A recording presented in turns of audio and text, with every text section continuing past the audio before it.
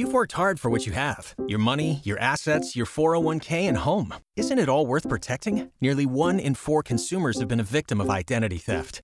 LifeLock Ultimate Plus helps protect your finances with up to $3 million in reimbursement. LifeLock alerts you to identity threats you might miss. And if your identity is stolen, your dedicated U.S.-based restoration specialist will work to fix it. Let LifeLock help protect what you've worked so hard for. Save 25% off your first year on LifeLock Ultimate Plus at LifeLock.com/aware. Terms apply. My name is Greg Jackson. I'm a PhD-holding historian, a professor, and the creator of History That Doesn't Suck, a podcast that makes legit, seriously researched American history come to life through entertaining stories. Join me for a chronological telling of the United States story, from the Revolution to fractious Civil War, tenacious inventors, brave reformers, and more. With more than 100 episodes, you can already binge listen your way from 1776 to the early 20th century. Listen to History That Doesn't Suck on Spotify.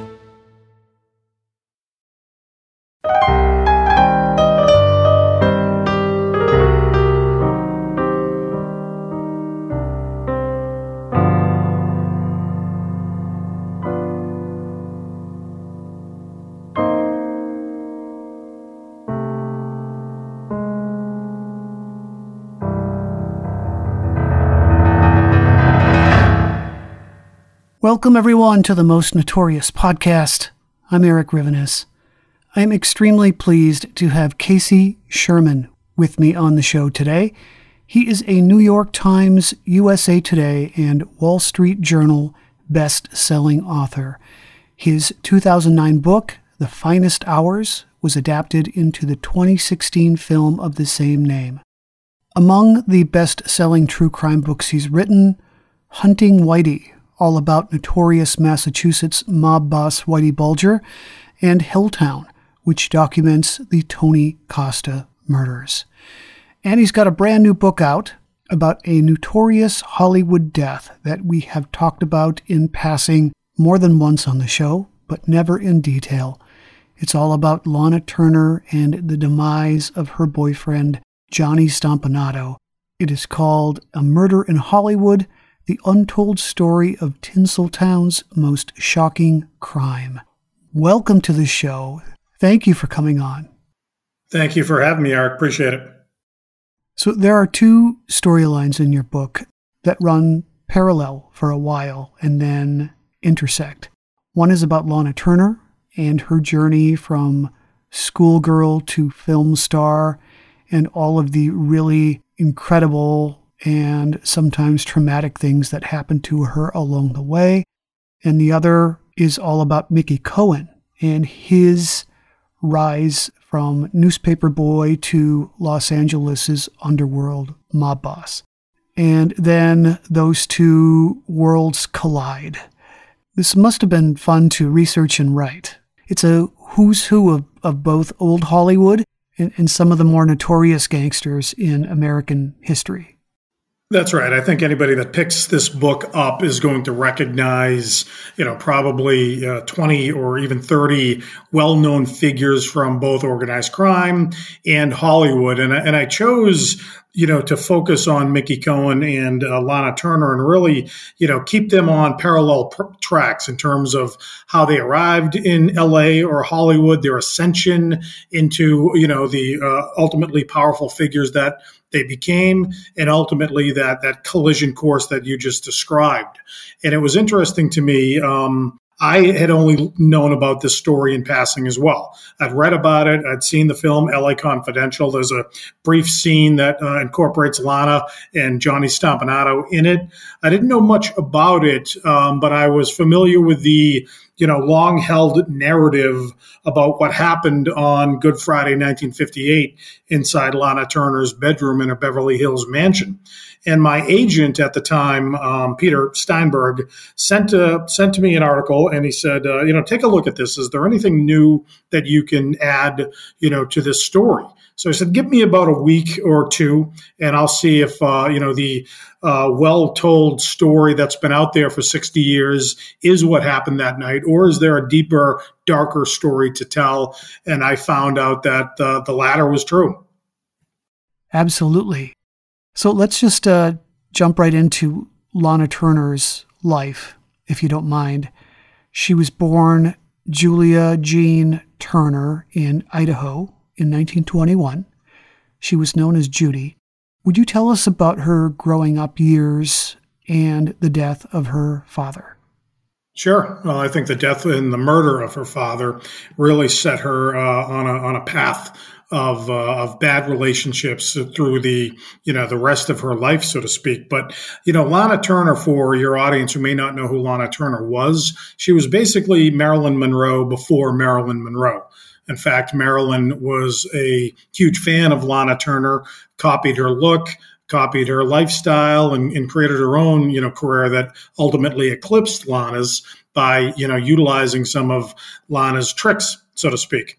But imagine, if you will, Jessica Chastain or Jennifer Lawrence ultimately, involved in a scandal like this. That's how big this story was back in 1958. And I think, going back into Lana's very troubled childhood, her father was a grifter and a hustler in Idaho, and then the family moved to San Francisco, and the father did not have enough money to buy Lana Turner a red bicycle that she wanted, and so he went out and found a card game somewhere in a bad neighborhood, and ultimately, probably won that card game, and then was robbed and beaten to death for his winnings.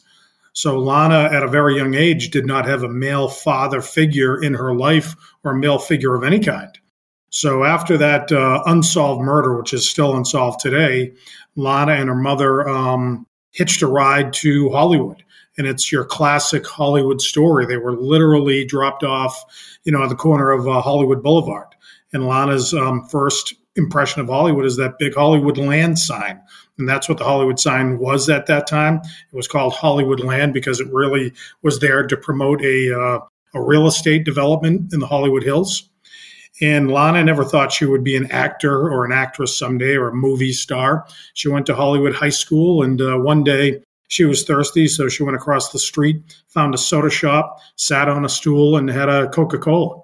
And across the stool was a Hollywood talent scout and the publisher of the Hollywood Reporter. And he discovered her, and her life changed at that moment. And not only did her life change, Eric, but the lives of thousands of other young girls all across America changed that day because they believed that if Lana could be discovered, at a soda fountain in Hollywood, so could they. So they cobbled together what money they had. They got bus fare, they got train fare, and they went out to find their dreams. Most times, those dreams were never found. But Lana found hers. And one of the things that really interested me about her early background, Eric, is once she was discovered and at 15 years old and was immediately sexualized by the Hollywood studios. She had matured, earlier than a lot of other young actors at the time, and she was a compatriot of Judy Garland and Mickey Rooney and some of these iconic actors that we still remember today. She was right in that group, and the movie studios were cranking out family entertainment films, one after the other, and they were forcing these young child actors to work 70-hour work weeks. And they, oftentimes they were keeping them awake with amphetamines. They had, put them on a diet of chicken broth and cigarettes so they wouldn't gain weight. So they were really, I would say, mentally and physically abusing these young actors at a very early age. Right. And young Lana is pursued by older men, including actors Errol Flynn and Ronald Reagan.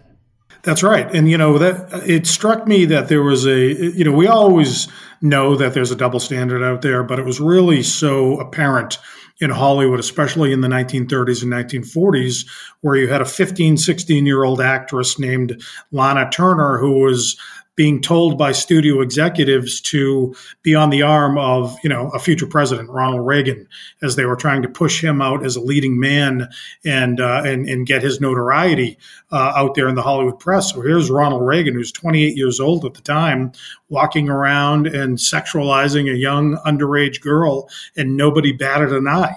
And Errol Flynn, the big screen Robin Hood, did the same thing and, sexually abused Lana Turner when she was an underage, teenager.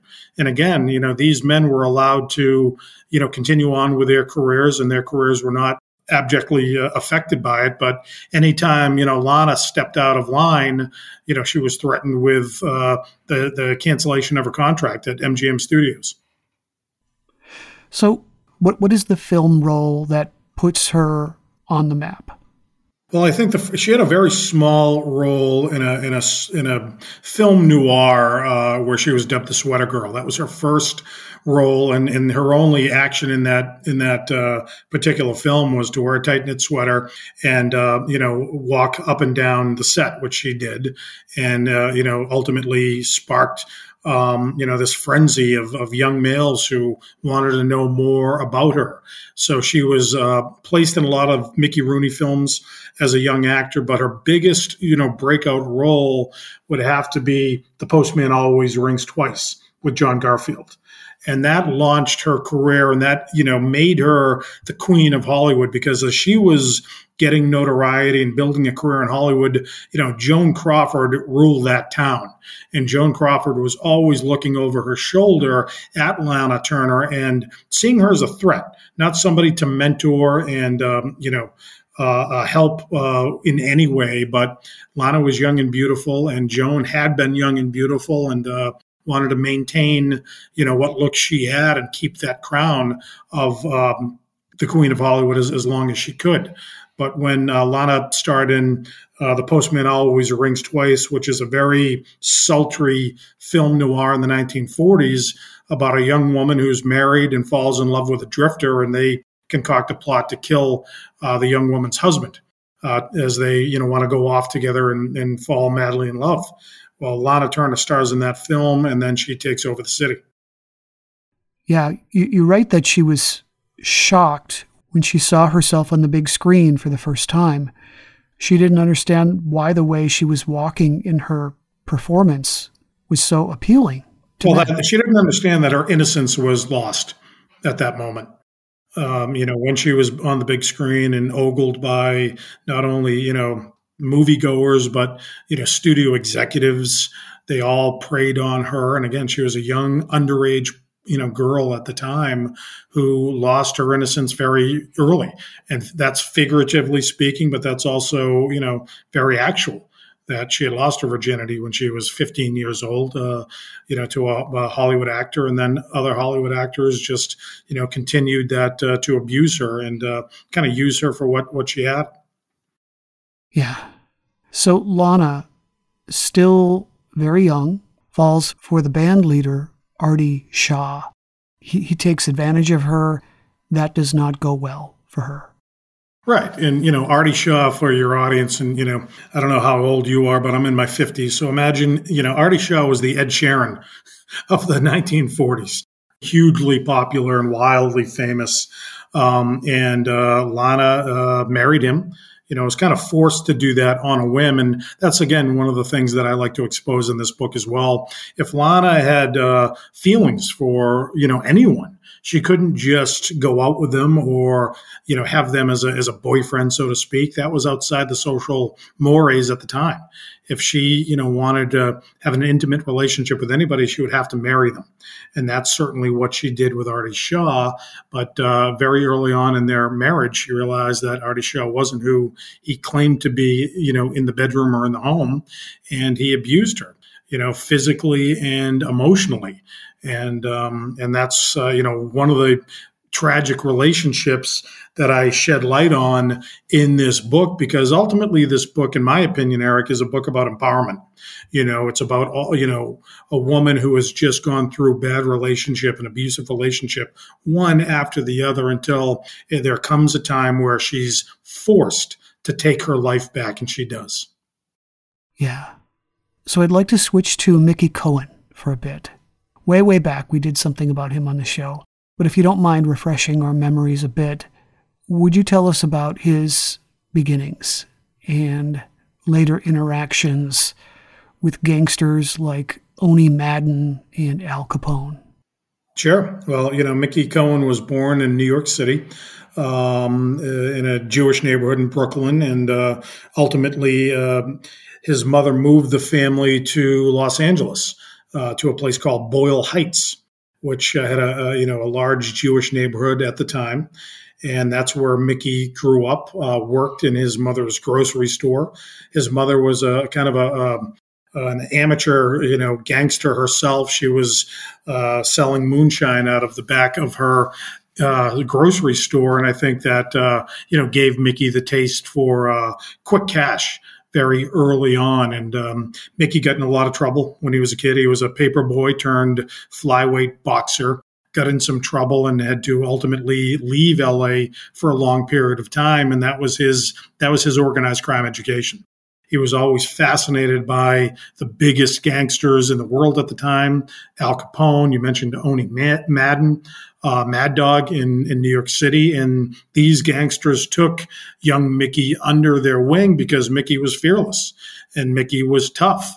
And Mickey ultimately, got into some scrapes in New York City, Chicago, Cleveland, but ultimately came back to his hometown of Los Angeles and started to build a career in organized crime there. But when he got back, Bugsy Siegel was already running things in LA and Hollywood. But Bugsy took Mickey under his wing and really kind of schooled him on how to be, quote unquote, a classy gangster. And Mickey learned a lot from Bugsy Siegel. So yeah, organized crime in LA was similar to organized crime in other cities across the country, in the sense that these organizations were profiting from prostitution, gambling, all the regular rackets. But what made LA special, right? What was Hollywood? Yeah. It offered guys like Mickey Cohen whole new revenue rackets. streams. And I think, you've got the movie industry ecosystem and the organized crime ecosystem, and they're all, each is supporting the other. And Los Angeles wasn't really a big town at that time. Certainly when Mickey Cohen was rising up in the underworld ranks. I mean, once you got past Sunset Boulevard, there really wasn't any Hollywood outside the city limits. And I think that was interesting because a lot of different police departments kind of operated, on their own. They weren't centrally located. They didn't cooperate with each other often. And I think the gangsters took advantage of that. And that being said, Eric, there were some wild organized crime exploits, gangster shootouts, bombings. I mean, you name it. Anybody that's been to LA or Hollywood, if you walk down, the Sunset Strip, I can point out probably 4 or 5, locales where Mickey Cohen either killed somebody or almost lost his life in a shootout. Do you do tours? Yeah, only for friends and family, for sure. And that goes back to a lot of the time I did spend in LA, kind of gumshoeing this case. Anytime I write a book, I want to look, touch, and feel it as much as I can. And granted, these stories that I read about in the murder in Hollywood happened decades ago, but their ghosts are still alive in LA. And I wanted to just embed myself with the culture, go back to some of the locales that are still around, the Hotel Roosevelt, for example, the Cafe Formosa. These are places that the Lana Turners of the world and the Mickey Cohens of the world socialized.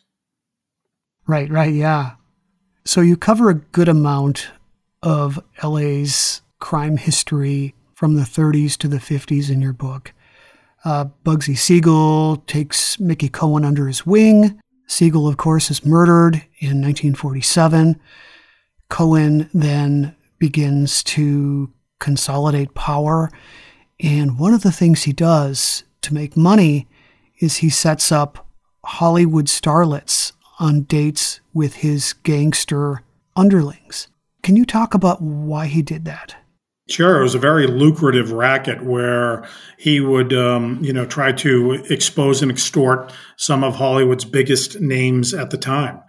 Closeted gay actors, who couldn't be seen in public with the people that they loved, had to, have illicit affairs with playboys, hustlers, male gigolos. And, Mickey Cohen was right there with a film camera or a telephoto lens, gathering evidence that he would ultimately use against those actors. And he did the same thing with many actresses as well. And that ultimately leads to, what happened to Lana Turner.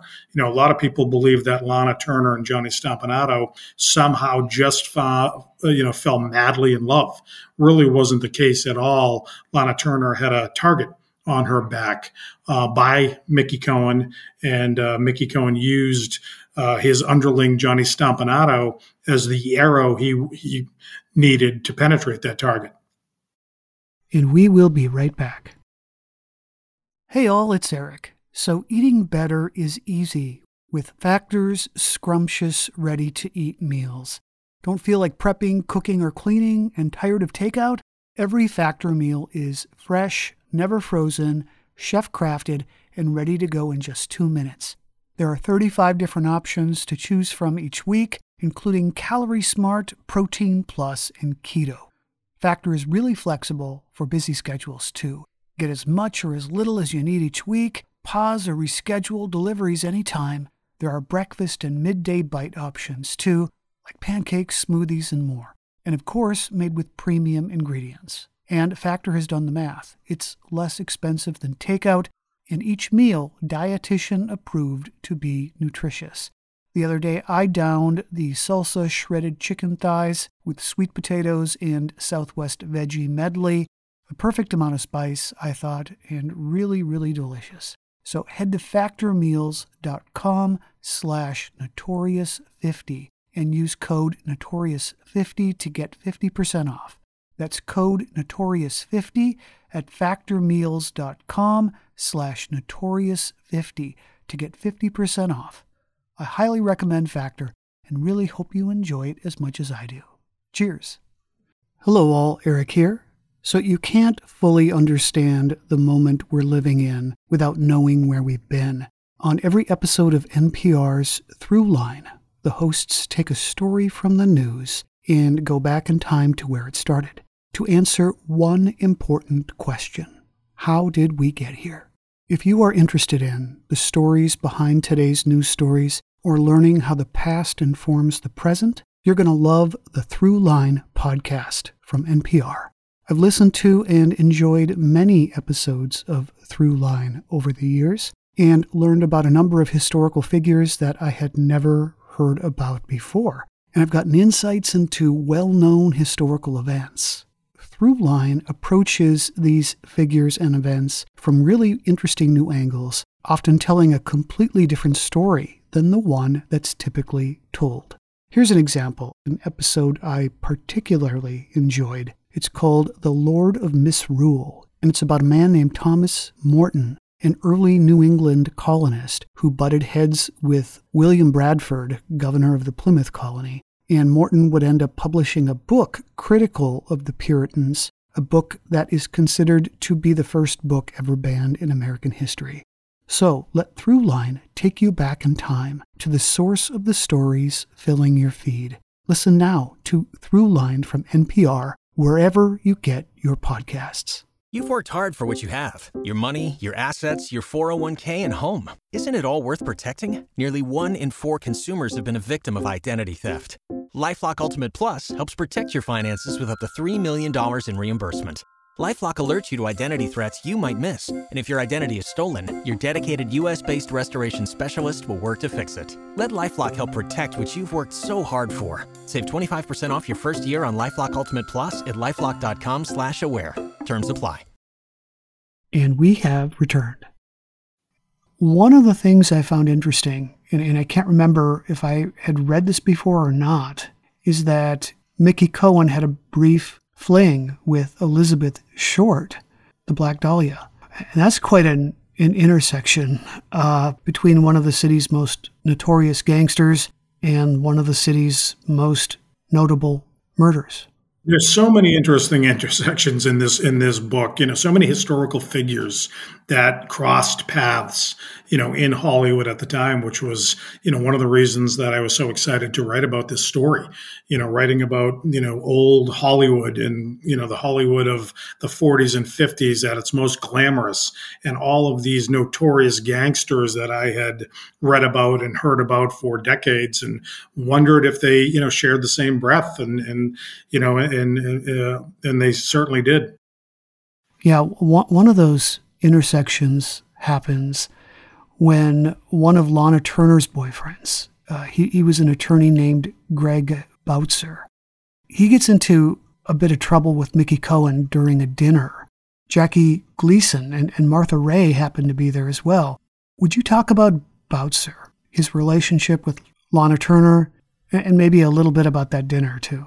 Sure. Well, Boutzer was, one of Lana Turner's true friends. She didn't have many real good male friends, but Boutzer was certainly that to her. They had dated very early in Lana's career when Lana was underage, but Boutzer was always very protective of Lana, and Boutzer also represented a lot of Hollywood's biggest stars or rising stars at the time. And he was out one night at one of Mickey's clubs with a young Jackie Gleason before the Honeymooners, and Martha Ray, the so-called Big Mouth, a comedian who entertained the troops during World War II and was very famous in her own right, rather. And they had a good old time at the restaurant. And Boutzer, at the end of the night, tried to pay with a check.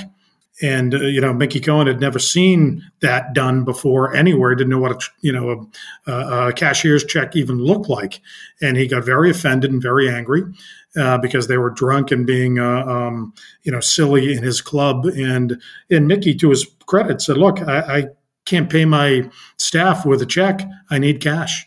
And Boutzer recognized that Mickey was threatening him at the time and said, "You come to the studio where Boutzer had an office, because he represented so many actors, tomorrow, and I'll hand you some cash."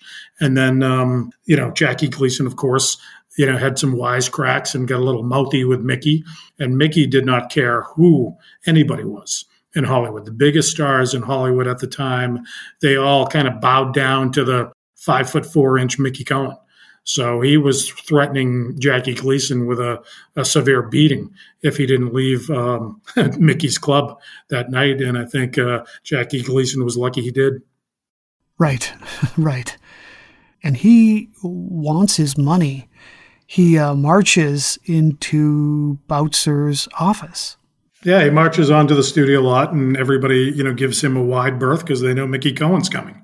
And, sure enough, Mickey doesn't just threaten. Mickey makes good on all of his promises and enters Boutzer's office and demands the cash. And fortunately for Boutzer, he had the cash on him, and his debt was settled, at least for that night. Right.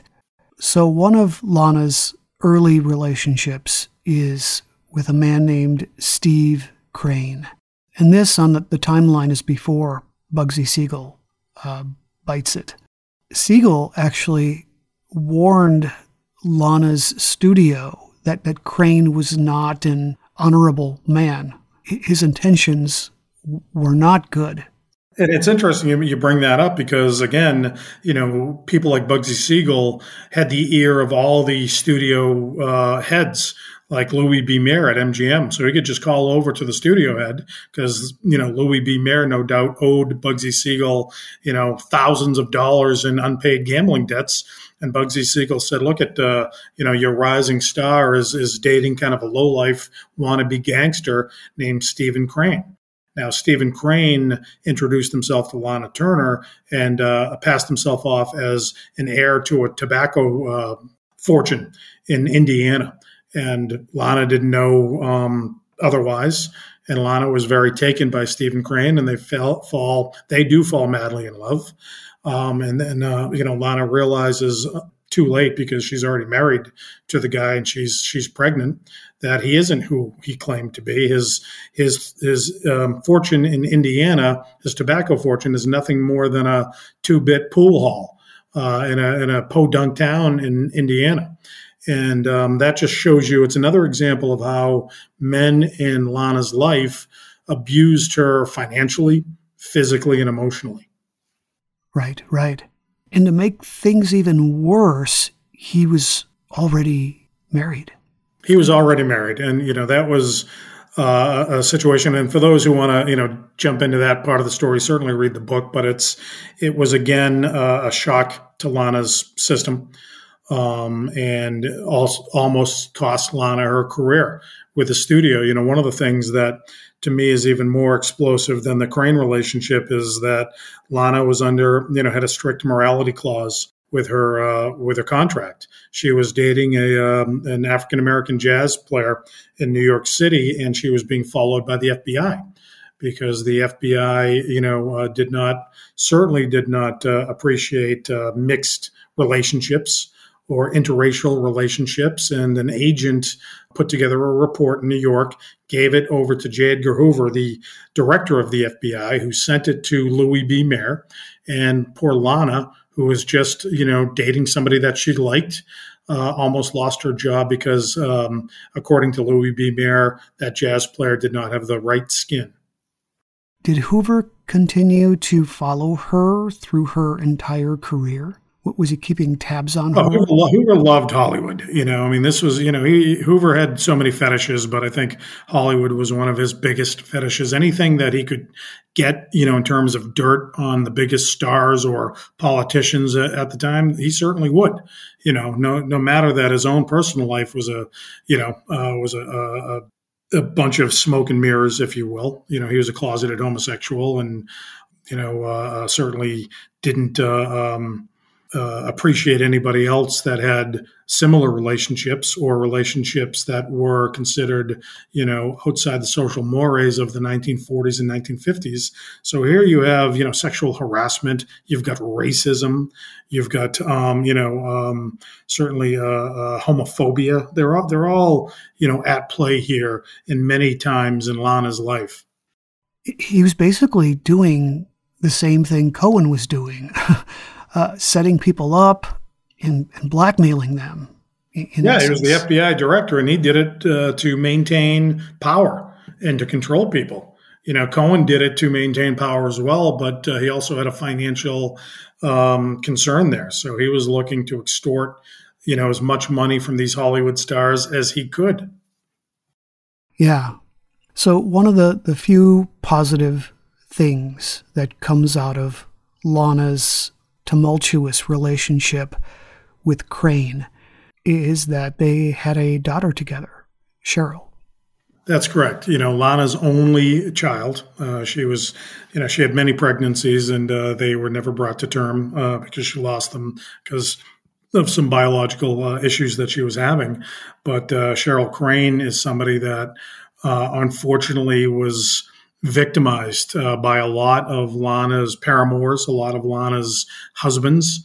There are several points in the book where, poor Cheryl growing up in, Lana's shadow is exposed to things that a young child should never be exposed to. Absolutely, yeah. So tell us, if you would, about Johnny Stompanato, his background, how he makes his way to Los Angeles, and how he comes to work for Mickey Cohen. Sure. Johnny Stompanato, born in Illinois, Midwestern upbringing, kind of a Lothario and troublemaker in his hometown of Woodstock, Illinois. Gets sent to military school when he's a teenager because he's impregnated, 2 girls in his quiet hometown. And when he gets to military school, he kind of does the same thing. So he goes off out of barracks and terrorizes the town and shakes up things with, young girls who think that he's incredibly handsome. He eventually enters World War II, fights through the Pacific campaign, survives, and many times he's forced to engage in hand-to-hand combat with the enemy to survive. But he's a hustler and he's a kind of a grifter. Stays in the Far East after the war, marries a young woman who is Muslim. He converts to Islam and brings her back to the United States. Sarah Utash was her name. And Johnny's back in his hometown. She's working at a factory. She's pregnant. He's got a bunch of menial jobs, and he's not satisfied. He, also feels like he can be a big star in Hollywood. So he goes to Chicago and does what a lot of, young men did at that time and probably still do. He kind of sold his soul and he sold his body to the first person that would look his way, and that happened to be, a young, rich member of the British aristocracy who takes Johnny Stompanato to, Hollywood, pays his freight to get out there. And once Johnny's there, Johnny's got two jobs. And, during the daytime, he sits by the pool at the Beverly Hills Hotel and seduces, young actors like Merv Griffin and Liberace and, gets them to pay for sex. And at night, he is lurking the back alleys and in the bright lights, hoping to catch Mickey Cohen's eye, because he believes that he's strong enough and certainly quick enough with a pistol to protect LA's most feared gangster. So how does he become Cohen's bodyguard? That happens by chance. And I think, Mickey Cohen always had his head on a swivel because Mickey was involved with a gangland war, against a rival Italian gang, back at that time in the mid-40s. And, there are shootouts back and forth that I explain and describe, to great detail in the book. And, one night Mickey is at one of his favorite places, and Mickey wasn't a drinker. He liked to go drink coffee and have ice cream at a lot of these night spots, and certainly he traveled with an entourage. And as he did so, the rival gang showed up and, fired bullets, not only at the eatery, but certainly fired bullets at, Mickey's entourage and Mickey himself. And Johnny Stompanato just happened to be there that night trying to court Mickey's favor, and then really shows his true colors, I guess, in the underworld language, by protecting Mickey Cohen when Mickey Cohen is in the hospital after, getting shot, and making sure that the killers aren't going to finish the job on Mickey. So Stompanato develops a reputation over time, right, for targeting and seducing older Hollywood actresses. That's right, and he did so, and he was in and out of relationships, in and out of marriages with B-list, I would say, Hollywood actresses at the time, using them for financial gain for all that they were worth, abusing them physically because he was a mean bastard. He really was. He was very violent to just about anybody that looked in his direction, but he especially preyed on women. And that made him, the perfect predator to go after somebody like Lana Turner. Right. One of the girlfriends had been Helene Stanley, who had been the live model in Disney's Cinderella and Sleeping Beauty. That's right. And I was amazed in the research of the book how much of Stompanato's life was written about in the newspapers even before he was mentioned in the same breath as Mickey Cohen. He was well known because he was attaching himself, to B-list actresses who were looking to get their own press. So anytime, Johnny Stompanato fell in love or got married to one of these actresses, there was a little item written up, by one of the wire services. And, I utilized a lot of that for research for this book. And he dated Ava Gardner for a bit, who happened to be a good friend of Lana Turner's. Well, that was his in to Lana Turner. Lana Turner did not know who Johnny Stompanato was. In fact, Johnny Stompanato gave Lana a fake name, John Steele. And, now we're going back, Eric, to, Mickey Cohen's extortion plots. Mickey Cohen had survived gangland shootouts. He had survived a bombing of his home in Brentwood.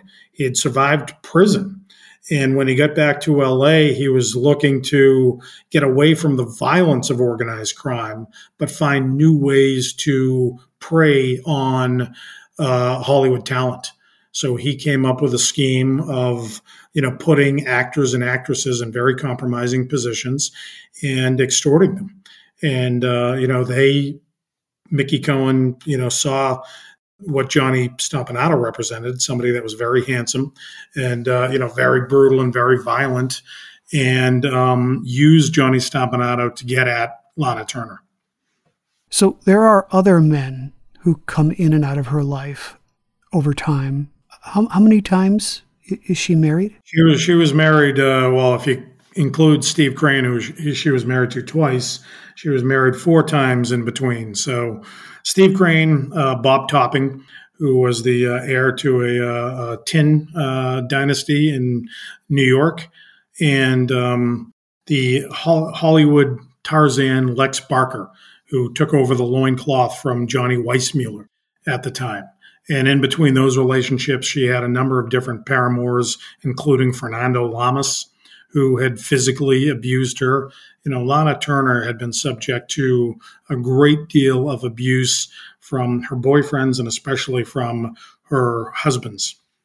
And Fernando Lamas, by the way, according to your book, had exposed himself to... He exposed himself to Cheryl at a swimming pool, and he also, abused and beat Lana. There's a film that Lana did ultimately where she's wearing a very, very thick bracelet, over her wrist, over the course of time because Lana couldn't take it anymore. Lana, tried to kill herself, at one stage just because of all of the abuse that these men were subjecting her to. And that was before, Lex Barker enters stage left, if you will. Yeah. And that is really alarming stuff. Really, really difficult to read. And we don't need to go into the details here, the specific details, but right. But Lex Barker, the Hollywood Tarzan, was accused by Cheryl of doing some really horrible stuff to her. And poor Cheryl Crane, is a victim, and my heart goes out to what she's had to endure. And this was Lana trying to still maintain a career and not necessarily focusing on her family life. And that's, one of Lana's character traits that, she could have done better for, but she didn't. And poor Cheryl was abused physically by Lex Barker. And ultimately Cheryl told her mother what had happened. Lana divorced Lex Barker, didn't press charges against the actor at the time because that would have been scandalous. And Lana would have, lost her own career had that happened. So, there are a lot of things that are happening behind the scenes that, people don't know about. Right, for sure. So one of the things that plagued Lana throughout her life was her finances. She got into trouble with the IRS. Her managers had mismanaged her money. Well, I think her managers mismanaged, but so did she. Lana spent pretty wildly. She was making a lot of money. She was the highest paid actor or actress in Hollywood at the time. So, she had been accustomed to a certain lifestyle, limousines, fur coats, etc. Lana lived, high on the hog in Hollywood and, hadn't been really paying too much attention to her taxes. So the IRS, put a really kind of a lien on her contract with the studio. And so Lana had to pay the studio back through a number of different motion pictures that she was forced to appear in. So throughout the war years, she becomes, as you said, a major movie star. And it's interesting that while that is happening, amidst her incredible popularity, at the height of her star power, she's also fallen on the bad side of the studios. Yeah, when you say she got on the bad side of the studios, I mean, to me, she was showing her independence. She was a female actor, the biggest star in Hollywood, and, was starting to really embrace that and flex her muscles a little bit. And I think, she, to me, is a real kind of feminist icon, if you will. that she was putting things into place in the 1940s and 1950s that, a lot of actors today owe her a debt of gratitude for. Lana was the first actor or actress, I should say, to start her own production company. Lucille Ball was the only other actress to do it in the 1950s, and she did so with Desi Arnaz, her husband or ex-husband at the time. Here's Lana Turner, who understands her value, which the studio certainly did not appreciate, and she was willing to, push back, and that angered a lot of the studio executives at the time. And, she was really, showing her strength and demanding, her independence. And that's something that her fellow actor, Judy Garland, never had the opportunity to do. Judy Garland was hooked on drugs and amphetamines from the studio system when she was a teenager, which ultimately led to her untimely death when she was 47 years old. So the studios were preying on these young actors, trying to control them for as long as they could. And Lana Turner just said, you know what, I'm done with this. I want to take my life back professionally. And she was doing that. We will return after these brief messages. Want to learn how you can make smarter decisions with your money? Well, I've got the podcast for you. I'm Sean Piles, and I host NerdWallet's Smart Money Podcast. On our show, we help listeners like you make the most of your finances. I sit down with NerdWallet's team of nerds, personal finance experts in credit cards, banking, investing, and more. We answer your real-world money questions and break down the latest personal finance news. The nerds will give you the clarity you need by cutting through the clutter and misinformation in today's world of personal finance. We don't promote get-rich-quick schemes or hype unrealistic side hustles. Instead, we offer practical knowledge that you can apply in your everyday life. You'll learn about strategies to help you build your wealth, invest wisely, shop for financial products, and plan for major life events. And you'll walk away with the confidence you need to ensure that your money is always working as hard as you are. So turn to the nerds to answer your real-world money questions and get insights that can help you make the smartest financial decisions for your life. Listen to NerdWallet's Smart Money Podcast wherever you get your podcasts. And we are back for the final time. So back to Lana and Johnny Stompanato. As you said, Cohen decided to set his sights on her, which is a little surprising, right? Because they were friends. Cohen They're friends, yeah. I mean, Mickey Cohen, held a dinner in her honor with Steve Crane, years before. But like any, underworld figure or gangster, friendship only goes so far. They look at everybody in their lives as a mark. How can they exploit you, the person in front of them? And that's ultimately what Mickey did with Lana. Here was somebody that was vulnerable. She had just lost her contract finally at MGM, which is why she was starting her own production company. And she was, easy pickings. And she was also flush with cash at the time. She had a lot of money. So why not put her in a compromising position if they could and try to extort her for all she was worth? And that's what Johnny and Mickey did. Johnny did it, but he was bankrolled by Mickey Cohen. Johnny was sending Lana Turner boatloads of flowers, bouquets of flowers, chocolates. Lana Turner's favorite music was sent to her dressing room at the studio.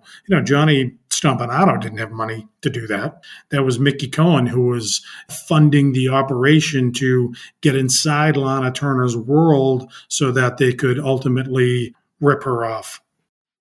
And it was Mickey Rooney, correct? Who filled her in on what Stompanato really was. Yeah, by that time, Johnny Stompanato was certainly widely known as a gangster in Hollywood. But remember, this is, long before social media, long before the internet, where news traveled still pretty slowly in certain circles. And Lana didn't read a lot. So she was oblivious to most of the underworld happenings in Hollywood. So, Mickey Rooney said, look, this guy is not Johnny Steele. He's a gangster for Mickey Cohen named Johnny Stompanato. And ultimately, Lana confronts Johnny with his lies. And Johnny, kind of rightfully gives it back to her. So look, this is Hollywood. It's a town built on lies. Lana Turner's name, Lana really isn't Lana Turner. She was born with another name, much like, Johnny Stompanato was. So he's able to at least get her to kind of understand some of his deception early on in their relationship. Yeah. So the drama accelerates. When she goes to London for a film, she wants to get a break from Stompanato, and he follows her there on Mickey's dime. Yeah.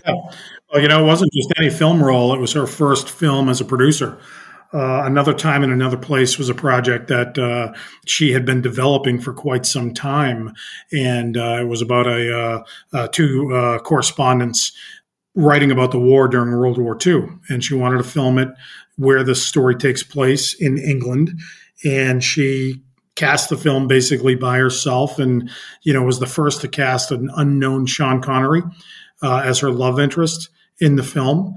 And Lana wanted to film in England, not only for the authenticity that the locale would bring, but she wanted to get away from Johnny Stompanato. And she told him that you're not coming with me. So Lana goes to England and starts filming her first production as a producer. And Johnny can't take it. Johnny has to be around her because now Johnny's mentality is starting to shift.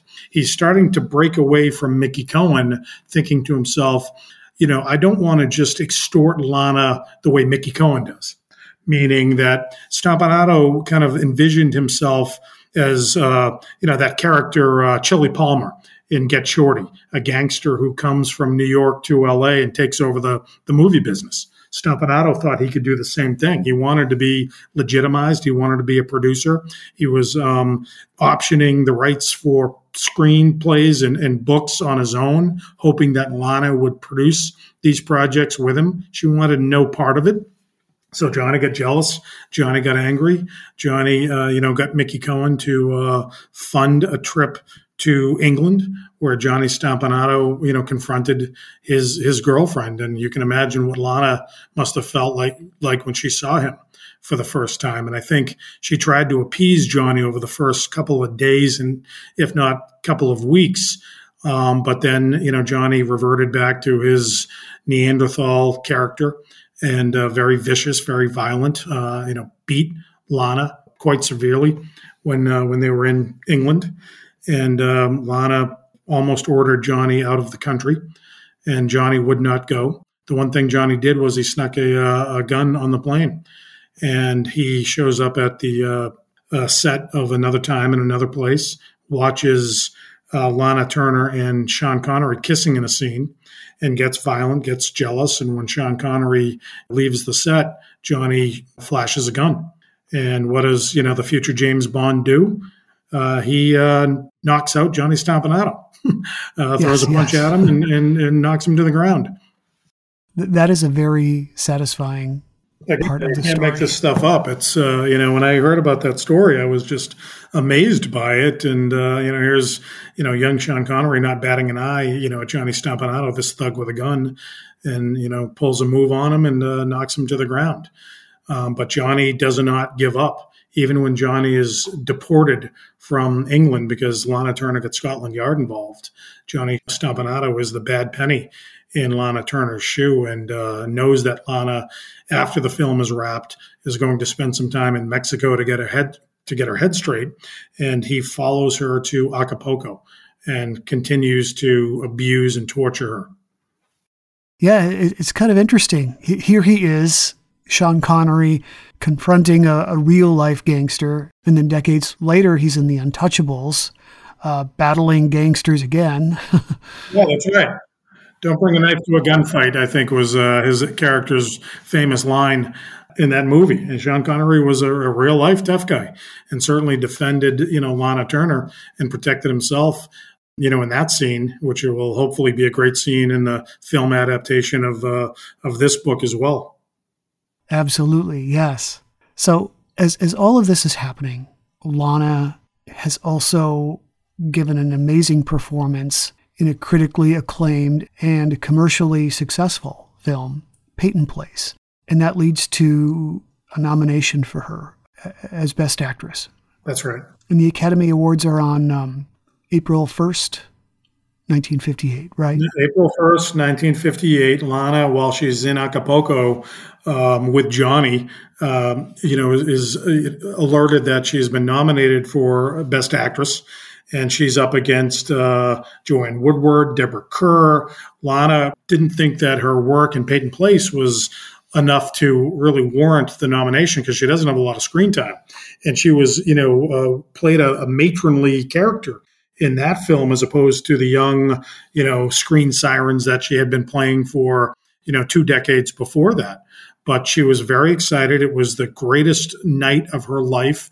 And it was a night she did not want Johnny Stompanato around at all, and told Johnny that, look, you're not coming to the Oscars with me. You're too connected to Mickey Cohen, and investors in Lana's production company might not want to put money into her next picture if they knew that Johnny Stompanato had access to that cash.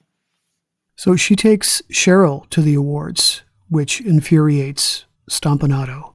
But despite that, they've had this just magical evening. So they go home, tired and happy, and then here comes Johnny Stompanato, being an absolute a-hole, aggressive. He wants to basically control her, dominate her, remind her of who she's dealing with. Yeah, it was, the greatest night of Lana's life. She goes to the Oscars with her daughter Cheryl and her mother Mildred, takes a limo there, and when they get out of the Oscars, the limo is nowhere to be seen. And Lana always believed that Johnny Stompanato paid off the limo driver to leave. So, Lana has to take a cab to the Oscar parties with her daughter and her mother. And at the end of the night, she's not letting anything, deflate her amazing night. She gets back to her bungalow, puts Cheryl to bed, enters her bedroom, and, darkened bedroom, and who's there? Johnny Stompanato in the darkness sitting on a chair. And Johnny Stompanato is enraged, says he feels humiliated, demands that Lana never do this to him again, then beats her over a period of several hours.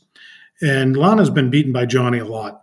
And this was no different, but it was on the biggest night of her life. But then I think something switches in Lana's brain because Johnny not only beats her, but threatens to cut her face, which means that she'll never be able to, sustain a career in Hollywood if she's disfigured in any way. Threatens to kill her, which he's done before, but now he's threatening to kill her daughter and her mother. And Lana just can't have that. Yeah, it's really gross. He basically terrorizes her all night. And then in the morning, he gives her a kiss on the cheek and leaves. Yeah, it's sickening. And again, this is, one of the worst human beings I've ever written about. And I've written about serial killers and gangsters. And, Johnny's right up there. He was a vicious animal. Yeah, he was. So April 4th, 3 days later, Lana and Cheryl have moved to a new home, and Johnny is aware of this. That's right. Lana has moved to a mansion right off Sunset Boulevard, North Bedford Drive, 730 North Bedford Drive. Beautiful home, still there today. A lot of Hollywood tourists go and check out that locale. Still looks the same as it did in 1958. But I think in Lana's mind, the night of the Oscars set her future in motion. She knew that Johnny would beat her again because he always did. But the next time he did it, she was going to have to take her life back any way that she could, because now the lives of her mother and daughter had been threatened. So as Lana is moving in all of her belongings, she's also shopping for things for the home, and she buys a long, sharp steak knife the day before, ultimately, the murder of Johnny Stompanato. And I believe that she knew that she was going to utilize that knife as a weapon to take out her tormentor. So how does it go down that night? He's aggressively confronting Lana once again, right? Yeah, it's a petty argument over, again, one of Johnny Stompanato's other lies that Johnny Stompanato always told Lana he was a lot older than he was, but in fact he was younger than Lana, which seems ridiculous today, but Lana was really furious about it. because in Hollywood, you were looked at as a harlot if a Hollywood actress was walking around Hollywood with a young man on her arm. And I referenced that in the book. And so there's an argument, and that argument leads to violence. Johnny's going to beat her up again, and suddenly there's an 8-inch blade that enters Johnny's torso and kills him. So what do Lana and Cheryl do? What is the next step? Who do you call in Hollywood in 1958 when something like that happens? Is it the police? Well, let's step back for a moment. The first thing you do is you call your lawyer. So Lana did not call police. Lana did call a doctor because, for a moment, Johnny was still breathing. But Lana's lawyer, Hollywood fixer named Jerry Giesler. Now imagine he's the Johnny Cochran of the 1950s. He shows up, sees Johnny Stompanato dead in Lana's bedroom, sees the blood, sees the knife, and over the next hour concocts a narrative. Now, he recognizes that if Lana has killed Johnny Stompanato, that she will be brought up on first-degree murder charges, that she will go to trial. It's likely going to be an all-male jury, or at least a predominantly male jury. There's the likelihood, because of premeditation, that she's been beaten over the course of the last year. That doesn't help Lana in a criminal case. That actually hurts her. That shows premeditation.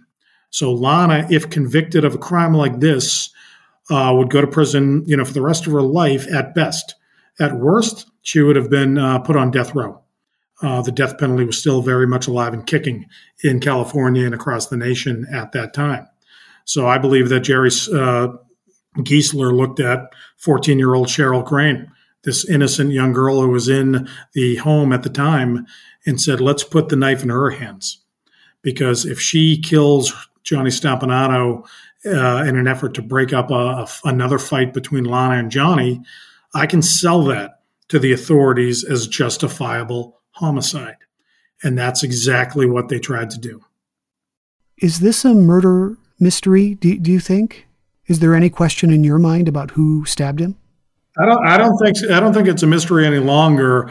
Because, you look at, first of all, nobody in Hollywood believed Cheryl Crane killed Johnny Stompanato, especially Mickey Cohen. He was shocked and angered, and certainly, went all around the city looking for Lana Turner. He was going to kill her or use some of his gangsters. He had gangsters patrolling the streets with bottles of acid, because if they stumbled on Lana Turner, they were going to splash acid in her face and ruin her career and, disfigure her. One thing, it was an incredible gamble by Jerry Giesler to create this narrative, to sell it to police, and then have to sell it to a board of inquiry. Before it went to any criminal trial, Lana Turner first had to convince the LA Coroner's Department that it was an accidental murder at the hands of her young daughter Cheryl. And she performed, valiantly during that inquest. To me, it's the performance of a lifetime for Lana. Meanwhile, young Cheryl is at juvenile hall, not knowing if she's going to be brought up on adult charges and put away for the rest of her life. It all does work out, surprisingly, for Lana and Cheryl, but the family of Johnny Stompanato doesn't buy it. They file a wrongful death suit against Lana. They begin taking their own depositions. And the stories of Lana, Cheryl, Stephen Crane, and others aren't matching up to the crime scene. So Stompanato's family lawyers are extremely excited to bring Lana Turner to civil trial, much like Fred Goldman brought O.J. Simpson to civil trial. But Lana, fearing that a civil trial might lead to criminal charges against her, settles it out of court. So to me, that really showcases the idea or substantiates, the theory that Lana Turner killed Johnny Stompanato and not Cheryl Crane. But as I said, Eric, I don't look at Lana as a femme fatale.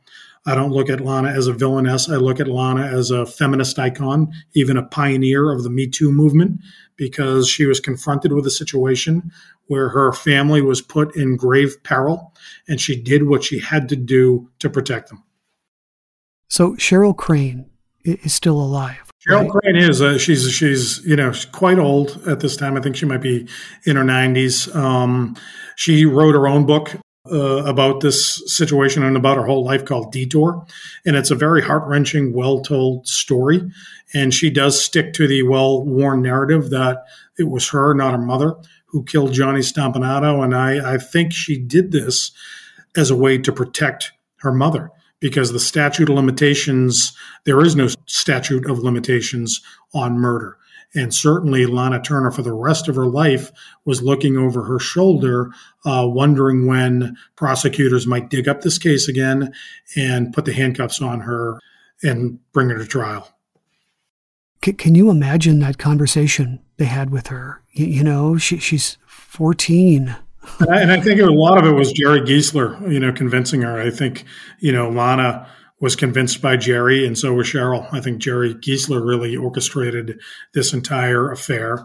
The crime scene was certainly doctored when police got there. There was no blood in the room, certainly on the bed where Johnny Stompanato may have fallen, not on the carpet. It looked like the walls had been cleaned.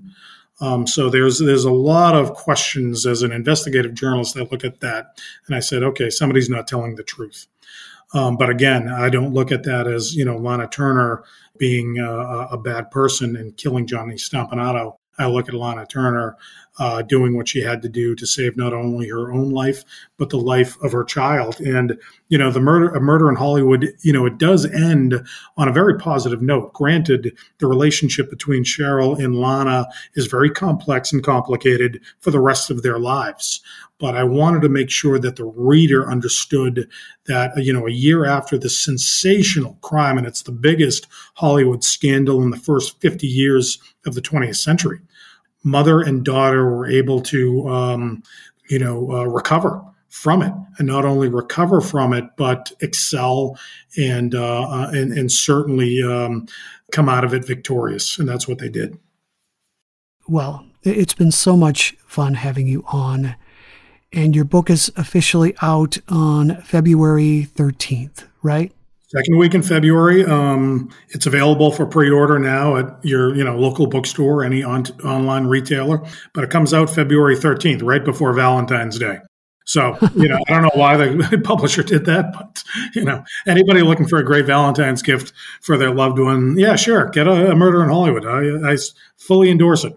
But I will say that there's a lot of relevance to today with what happened in 1958, which is why I wanted to write this. This is a cautionary tale, and this is about a woman that should be looked at and elevated, as an icon and a hero in my eyes. So it's not hard to connect with you, is it? You've got a Facebook page. You're on Twitter/X. Yeah, Instagram, Casey Sherman Writes. Twitter, Casey Sherman 123. This is my 17th book, A Murder in Hollywood. Amazing. Wow. I just finished my 18th. I'm starting to work on my 19th. So it's been a prolific 20 years. So anybody that is interested in A Murder in Hollywood, certainly go to Amazon or your bookstore and ask for it.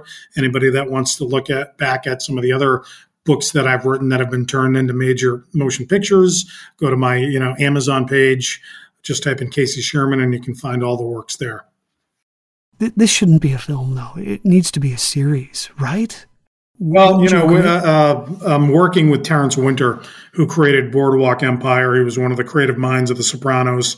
And at first we were thinking limited series, but, I think Terry really wants to make this as a feature and focus not necessarily on that, that wide landscape of Lana's entire life, but the critical moments that led up to the most notorious scandal in the 1950s. Well, thanks again for being a guest. I've really enjoyed this. No, my pleasure. I appreciate it, Eric, and thank you to all those who are listening today or tonight. And I hope you enjoy the book. Again, I have been speaking to Casey Sherman. He is the author of A Murder in Hollywood, the untold story of Tinseltown's most shocking crime. This has been another episode of the Most Notorious Podcast, broadcasting to every dark and cobwebbed corner of the world. I'm Eric Rivenes, and have a safe tomorrow.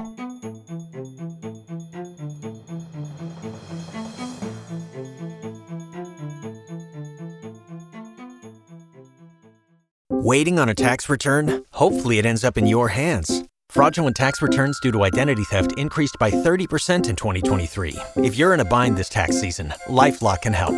Our U.S.-based restoration specialists are experts dedicated to helping solve your identity theft issues. And all LifeLock plans are backed by the $1 Million Protection Package. So we'll reimburse you up to the limits of your plan if you lose money due to identity theft. Help protect your information this tax season with LifeLock. Save up to 25% your first year at LifeLock.com/aware.